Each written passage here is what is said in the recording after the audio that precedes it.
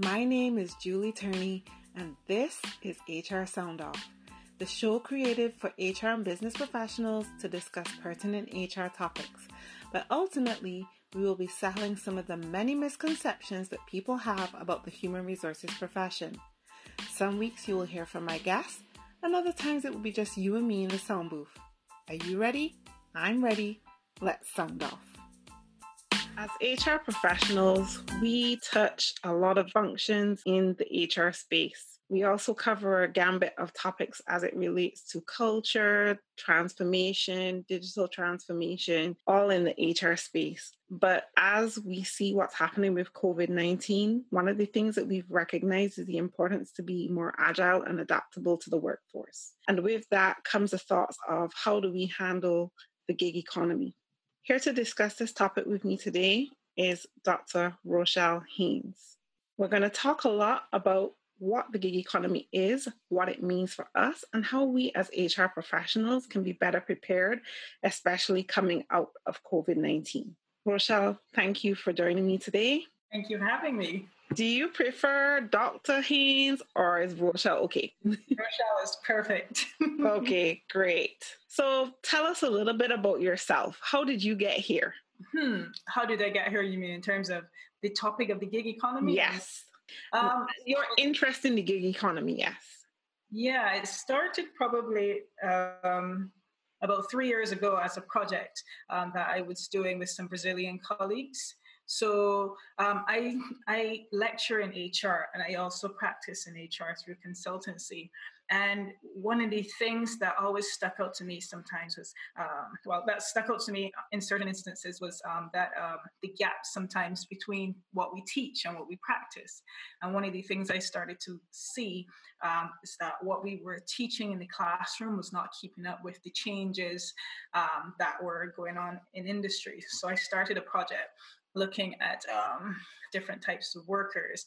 And a colleague of mine, he said he wanted to join the project and he wanted to look at specific type of workers. And one of the workers we thought we would look at were digital nomads. So through talking to our colleagues in Brazil, and we sat and we went through just our different ideas. One of the things that we were just really taken aback by was the fact that there is very little research or very little talk about applying traditional HR practices within the gig economy.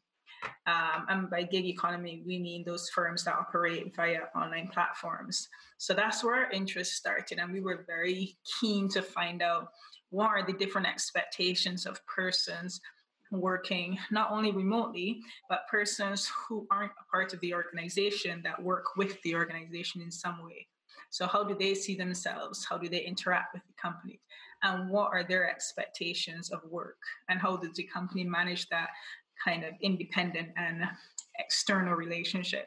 So that's where the interest in managing performance and managing human resources in the gig economy came from. Now, we just completed the project and released a paper on it last month. Well, this is April now, in February. Yes. Yes.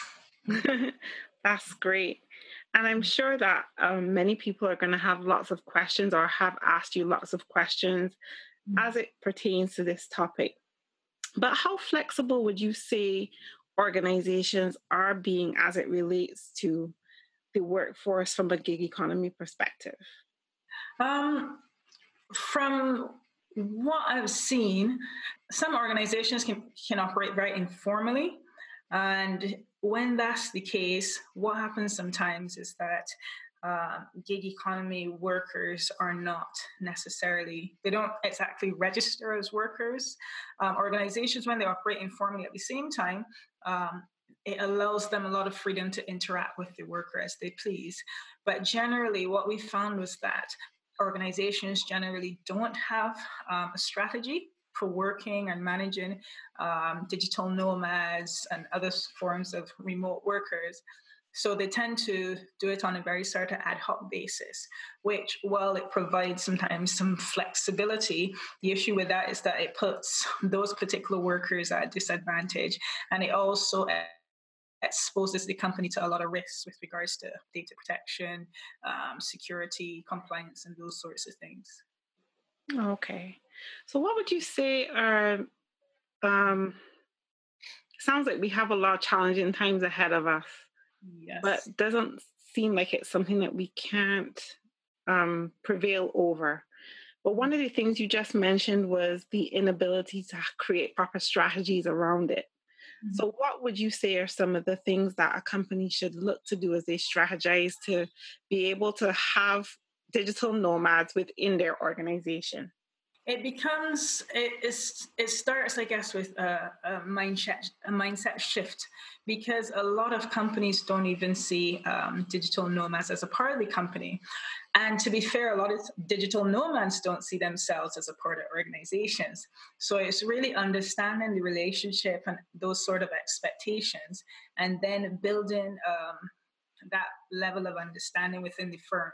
So then, when the HR team comes together to think about what practices can be put in place, they're designing these practices with the acknowledgement that this is a workforce as well that they have to manage.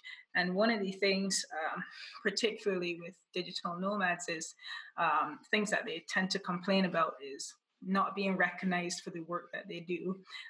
The fact that they're brought into a project, but they're not given the tools by the organization or the information or access they need to complete the project. And that's because they're not generally seen as an important part of the project that they're being asked to do or complete. So it's that sort of understanding first, that initial understanding of the role of the, let's say, the digital nomad, but also by HR professionals, kind of an expansion or widening the talent lens, because a lot of HR departments and firms still see primarily their, um, let's say, their main source of talent as full-time employees, whereas nomads or remote workers, well, things have changed now, but typically those independent contractors are seen as peripheral. Whereas in our research before COVID, we predicted that um, by 2020, this year, more than 40, it's predicted that more than 40% of the workforce will be independent contractors. But now with COVID accelerating that trend, it's expected that that will be, by the end of the year, possibly up to 80%, an additional 40% in growth. So there's this need to reconsider who we see as key talent, so then you know how to accommodate them to suit. Definitely. That's a huge insight. What does that mean then for, I guess, like people in the Caribbean who would ordinarily think of having a job for life? Yeah. What does that mean now for people, especially in the Caribbean, in terms of how they shift and look at the workforce a little differently? I think, especially when it comes to preparing employees or workers, and this becomes a bit tough because some companies would see it as a risk, um, is developing your employees to be adaptable and flexible and lifelong learners, as opposed to, let's say, developing them for the skills that they need at the specific time within your company. But Mm-hmm. I think the role is really the responsibility of both the HR managers and the specific worker or employees. But it definitely requires some thinking around how we manage and where we procure our learning and development processes. Whereas, let's say, a lot of these might have been internal, a lot of them might have been, let's say, full blown degrees.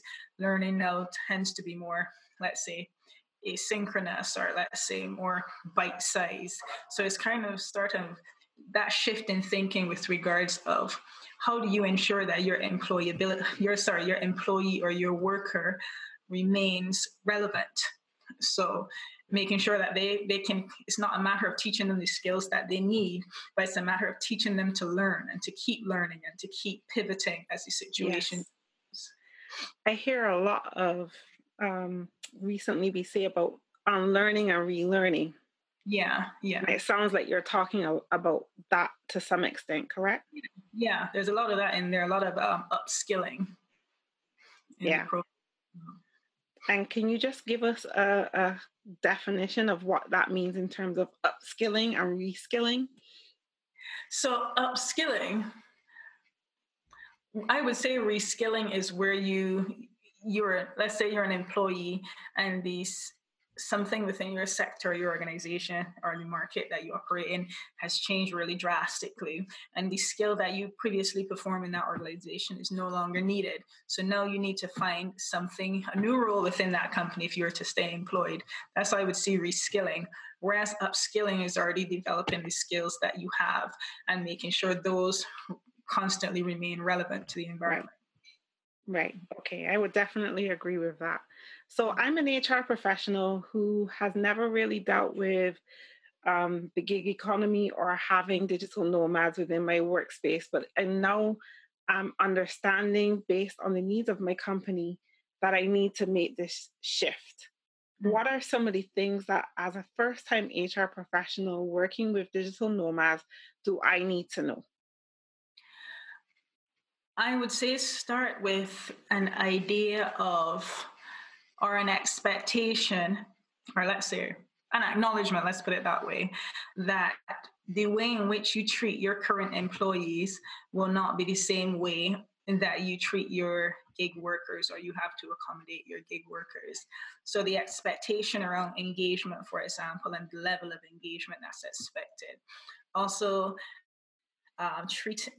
digital nomads, sometimes I think they're lumped into one group, whereas there's so many digital nomads with different needs. So for example, you have the family. I'll give you an example of when we did the research in Thailand. We met digital nomads there that traveled as a family. So if they're traveling as a family and you're an HR professional who's managing them within your team, you need to be able to anticipate what might be some of the needs of that particular individual. Then you might have another digital nomad who is 21 and just traveling for a year and moving around.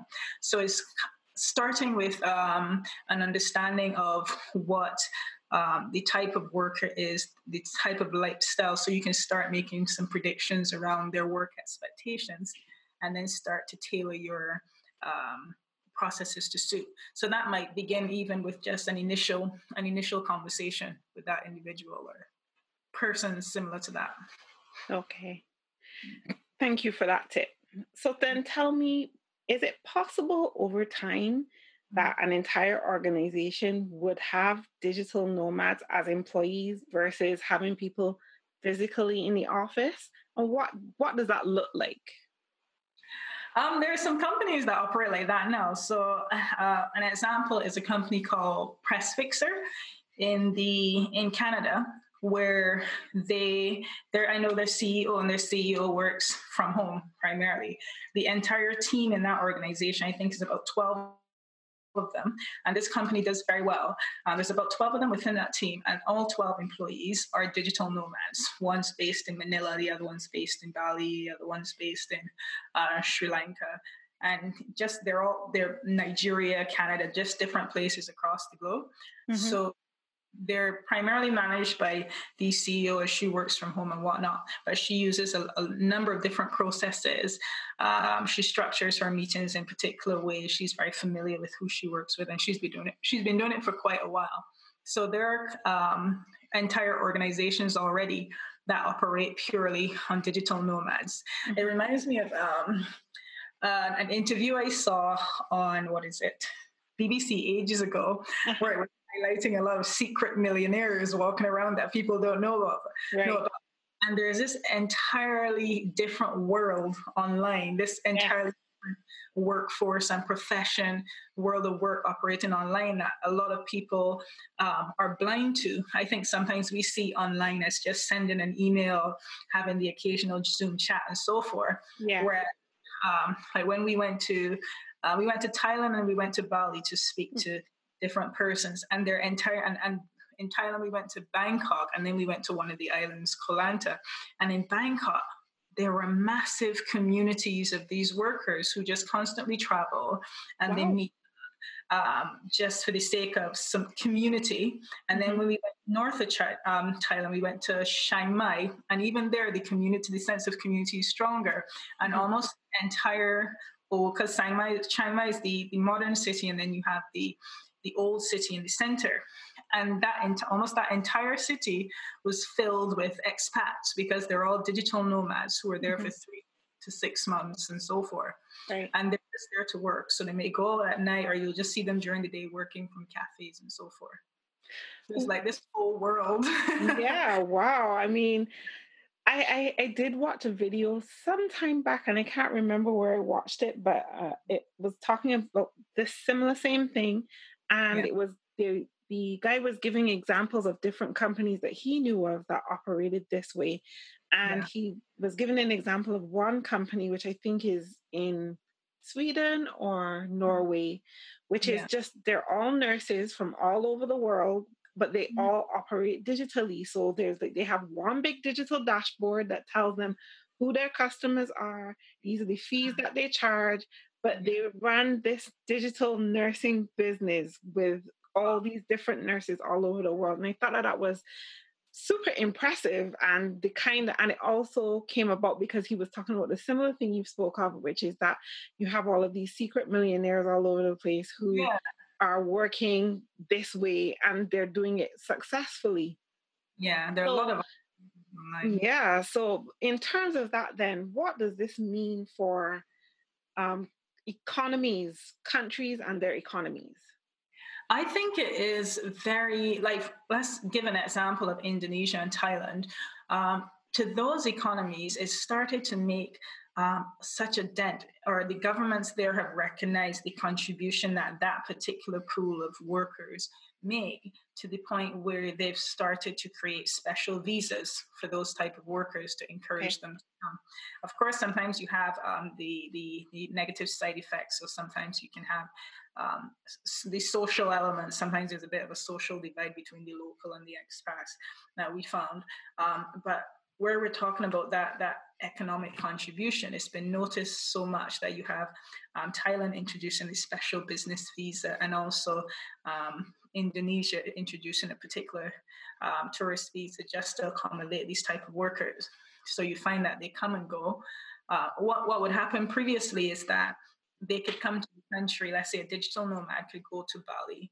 Let's use Thailand. They could go to Thailand on a visitor's visa, stay for 30 days, and then after 30 days, they have to hop over to Vietnam or Burma to renew their visa and then come back to the country to work for another 30 days.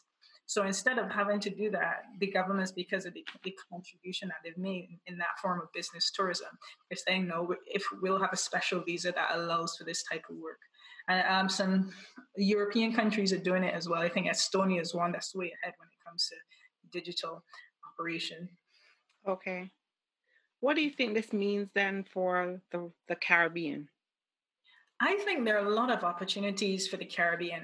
One of the things is that in terms of tourism, especially when you have things like this that's affected tourism massively, like the pandemic, and other potential situations that might cause people to not want to go so far to spend their money elsewhere.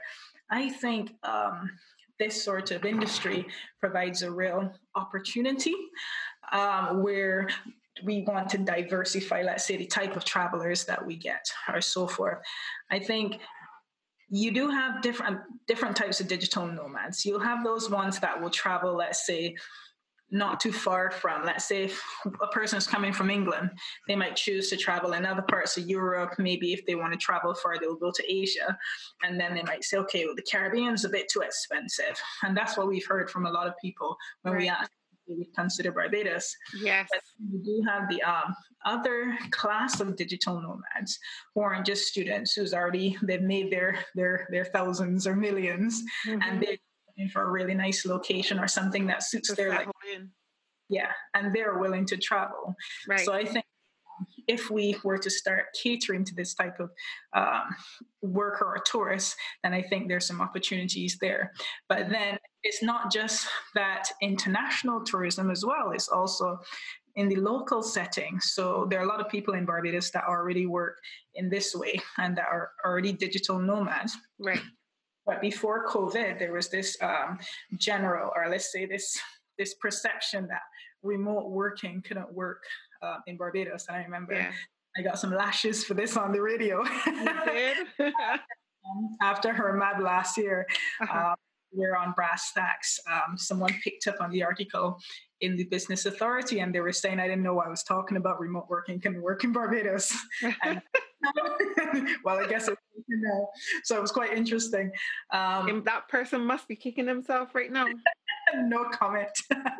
But yeah, I think there's a lot that we can do, that HR professionals can do, that the government can do, that can accommodate this type of work. Yeah. So if it's not so much just about remote working, but considering as well where else in the economy or where else in the country we can pull pools of workers as opposed to relying solely on full-time workers.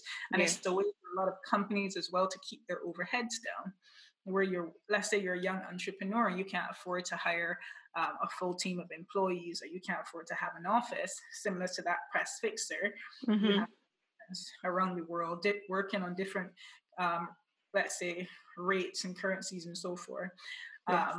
And you can have a team where you don't need a central office and that sort of thing, and keep your overheads down. So for entrepreneurs as well, it provides a lot of opportunity. So I do think that there is a lot of opportunity there, but I think at the same time, the government in the country has a role to play in facilitating those opportunities. Absolutely. And I hope that our listeners are open to recognizing the importance of the shift that is about to take place as a result of COVID-19. So previously, where people had said, as you mentioned before, that it can't work, we're now recognizing that working from home, working remotely can work. And for most people, where they would have had that struggle before, they're going to recognize the importance now of having to make that shift. Yeah, and it's definitely a cultural thing. I think sometimes a lot when firms think about remote working, they tend to concentrate so much on the tools that facilitate remote working as opposed to building a culture that allows for effective remote working. Mm-hmm. So as you have people that aren't used to remote working, those feelings of isolation, where you have misinterpretations in communication, where you have micromanagement, because a lot of, I think there a big misunderstanding with remote working is that you have to attempt to recreate the environment of the office online or at home, and where you make that assumption, then it goes wrong because the circumstances aren't the same. Particularly with COVID-19, this is not normal remote working. And if you treat it like that, your productivity will suffer. Absolutely. So I think and we're seeing that now for sure. Like, I was reading an article just a few hours ago from Gallup, where they were talking about how you need to make the adjustments for parents, and that you have to recognize that parents will not have the same hours when they work from home as they would in the office, because they're entertaining their children. They have to feed them, they have to bathe them, they have to entertain them, educate them because the schools are closed. So this is not the new normal for adults. It's not the new normal for children. It's not the new normal for elderly people who just take joyrides on the bus because they can do it for free, and they can't do that now. So this is not the new normal for everyone. And so we have to recognize that it is important to pivot. And one of the suggestions that Gallup made in the article that I really appreciated was, we usually say to people, can you get me this by close of business? Yeah. If your hours are 9 to 5, you're asking me to give you something by 5 o'clock when my children are still up, running around, pretty much probably getting ready for dinner. Yeah. So instead, they're saying, just say, if you could get this to me by the next business day. Whereas that makes it easier, because then for lots of parents, they can then, once the children have gone to bed and they're settled in, they can then probably tap in for another couple hours and get the job done. So we have to recognize it's not the new normal all around, and whether that be that because we're dealing with our children or our elderly parents or our disabled family members. Because I thought while it applied to parents, it really does apply all the way around to people who have elderly parents, to people who are dealing with persons with disabilities in their family. That is not the new norm. It isn't. Isn't business it? as usual, and we need to find a different way to operate when it comes to our expectations of our employees when they're working from home. Absolutely. Yeah. And I think the micromanagement really has to stop. But I think Absolutely. one of the things that that this whole shift, especially this very rapid shift to remote working, for some companies will reveal is the pre-existing toxic culture within those companies. So Yes. this idea that you have to those persons that are seeking to micromanage their workers because they don't trust them. They know why they don't trust them. Mm-hmm. So there was a really good example. I was speaking to someone the other day where they're working from home and they were going on and on about the things that their boss is doing, where their boss doesn't allow them to leave the computer unless their boss physically signs each employee out. And until each employee is signed out, then they can't leave the screen because they'll be seen as leaving the job. And she was saying that only works, the boss is being like that because there are some people that slack off, but some of the people that slack off are friends of the boss who then take liberties. So it's this sort of existing Yeah. might politics within the company. There might be bad hiring from before. There might have been bad management practice within the company from before. Yes. So when now you shift suddenly to remote working, all of those things come to a head. Yes. So I think that's one thing that really needs to be taken under consideration. So where you have those bosses saying, "Well, can I trust my employees? I can't. I have to see them physically working in order Mm-hmm. to know that they're working." And that's very telling of other issues. Yes. That's one of my huge pet peeves, Rochelle. I Yeah, talk about it all the time. Even before COVID, I'm a huge advocate for measuring productivity. I'm not a bum in a seat because yeah, I could be at work from 9 to 5, yeah, watching YouTube, playing all kind of video games, and yeah, not getting any work done. So don't talk to me about the person who doesn't miss work and is always there from 9 to 5, because if their yeah, output is less than the person who probably has a family situation that they have to deal with, but is getting the work done on a yeah, weekly basis, on a daily basis, then yeah, what are we really measuring? We should really be measuring the productivity. And so for me, yeah. that's a huge pet peeve for me as an HR professional. We do have this culture of presenteeism Mm-hmm. within the Caribbean.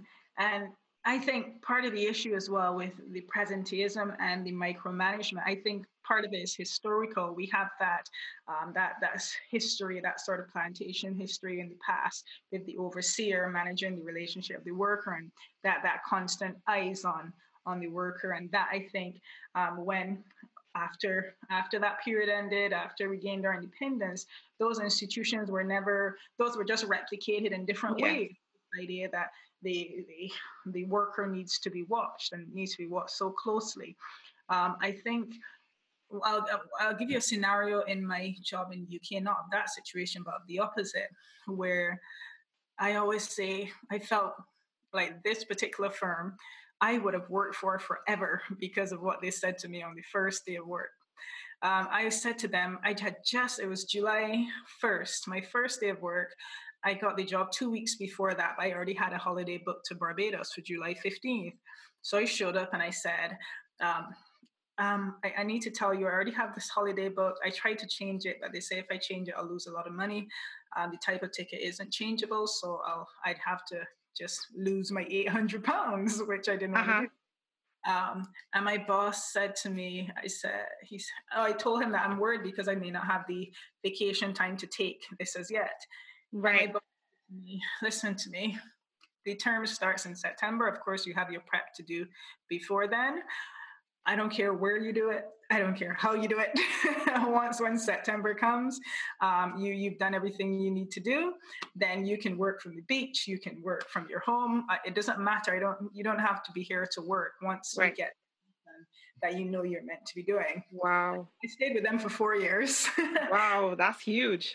I only moved on because of personal circumstances, Right. but they had me from day one. As Yes. soon as Because it communicated one a level of trust. Right. It communicated also the way in which they work, and that said a lot to me about the company Yes. and the place I'd be working for.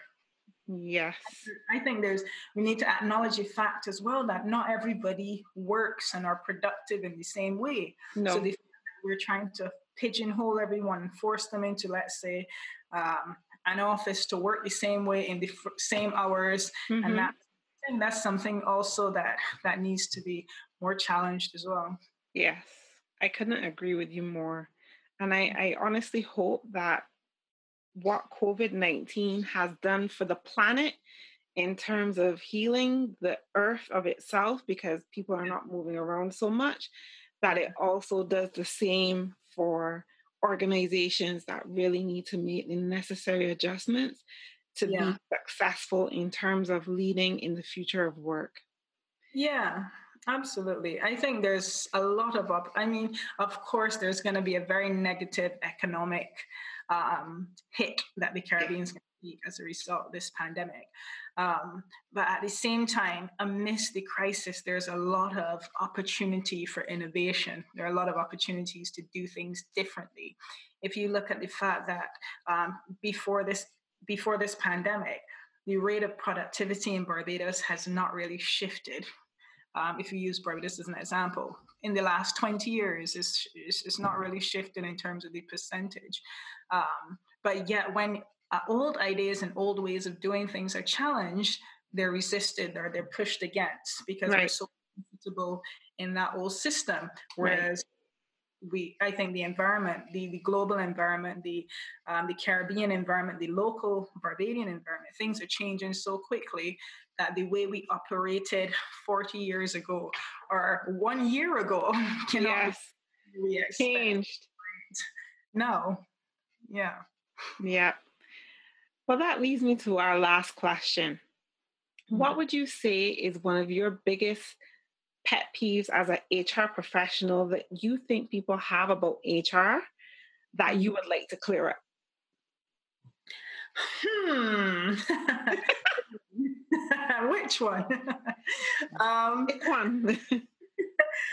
I think the biggest peeve is really the contribution that HR can make. I think a lot of the times HR is still seen as paper pushers, pencil pushers, whereas people are the foundation of the organization. People are the foundation of its success and the economy as a whole. But the way in which and I mean, it's not just business's fault. A part of that might be HR's fault as well. But often I think that the contribution that HR can really make sometimes is not realized or sometimes is not recognized Hmm. as opposed to being seen for the strategic role that HR is meant to be. Yeah. Often HR is seen as more punitive, something that no one wants anything to do with, and that Hmm. sort of. And I think really the reason for that is when HR is done poorly. Yes. So where I think my pet peeve is where those particular experiences of, let's say, bad HR practice paints this negative image Yeah. for HR as a field and Yeah. HR practitioners, where I know people like yourself, there are a lot of people, CIPD, the work that CIPD does. I love the Disrupt HR movement. There are a lot of HR professionals out there that are really passionate about the way in which people work and how that affects the company, how that changes a person's life. Yes, I would say that's my pet peeve. The fact Yeah. that HR is not seen for what it can be. I think that that's a big one for a lot of us as HR professionals because, as you rightly said, the place that we play within an organization, whereas from a business partner, strategic ally perspective, when we're not seen as that, then that's where a lot of the problems come or challenges come for us. But I recently spoke with someone who told me she wanted to challenge HR professionals on that. So she was saying, a lot of times HR professionals will say to her, oh, I don't know, I don't have a seat at the table, or, leadership doesn't take me seriously. And she would say, well, why? Have you shown yourself to be a strategic partner? Like, I want to challenge you to show yourself as a strategic partner and why you deserve the seat at the table. And with that, then just comes letting them speak in the language of the business, That's Because, it. like you rightly said, a lot of us to our own detriment see at the table because we haven't shown our value or our worth, right? Whether right or wrong are okay to push paper. But for Yeah, those of us, nothing wrong. yes, and but for those of us who are not, then we have to show our worth, and with that comes putting in the work and proving to Yeah, the business that we deserve the seat that we're asking for. absolutely. HR is a very dynamic field, and I think it really starts with HR organizations. Sorry, HR departments within organizations coming out to Mhm. the HR department and working more closely with other parts of the organization, so they can understand in what way they can show their strategic value or to help the organization achieve goals in different areas or better align their goals. I could not agree with you more. Dr. Rochelle Haynes, you have survived your time in the sound booth. Thank you so much for your time today. Can you tell us where can we find you on social media? You'll find me on LinkedIn as Dr. Rochelle Haynes, or you can find me on Twitter as well as R Haynes, Dr. R Haynes, or you can have a look at my consulting website, crowdpotential.co.uk, to find out more about what we do and the research that we've done as well in the last few years. Awesome. And what's next for you? What is next? Ooh. So at the minute, I'm a senior lecturer in the UK, but I'm also running consultancy. And because of what's been going on with the COVID-19, that has been accelerated very quickly because of the area that we deal with. So my next aim is just to continue building, to reach out to companies and to see how we can help with the research that we have that can inform the current situation. So I think, yeah, just to keep building and contributing and collaborating where I can. Wonderful. Well, we wish you all the very best in whatever you're going to do. And we look forward to hearing more from you in the future. I am sure that where the gig economy is concerned, you're going to make waves in that space. And we will continue to look out for the progress that you're going to make to help us to get people more in charge of their workforce, but also recognizing that your workforce does not have to be physically in the space where you work. Thank you for joining us in the sound booth today. I hope that you found this information from this episode useful. You can find me on all social media platforms at I am Julie Turney. That's IAM Julie Turney. And you can find this episode or this show on most digital platforms: Google Podcasts, iTunes, Spotify, you name it, we're there. Thanks to Anchor FM and Rock Solid Entertainment for helping me to put this content together for you. And I will see you again when we next sound off.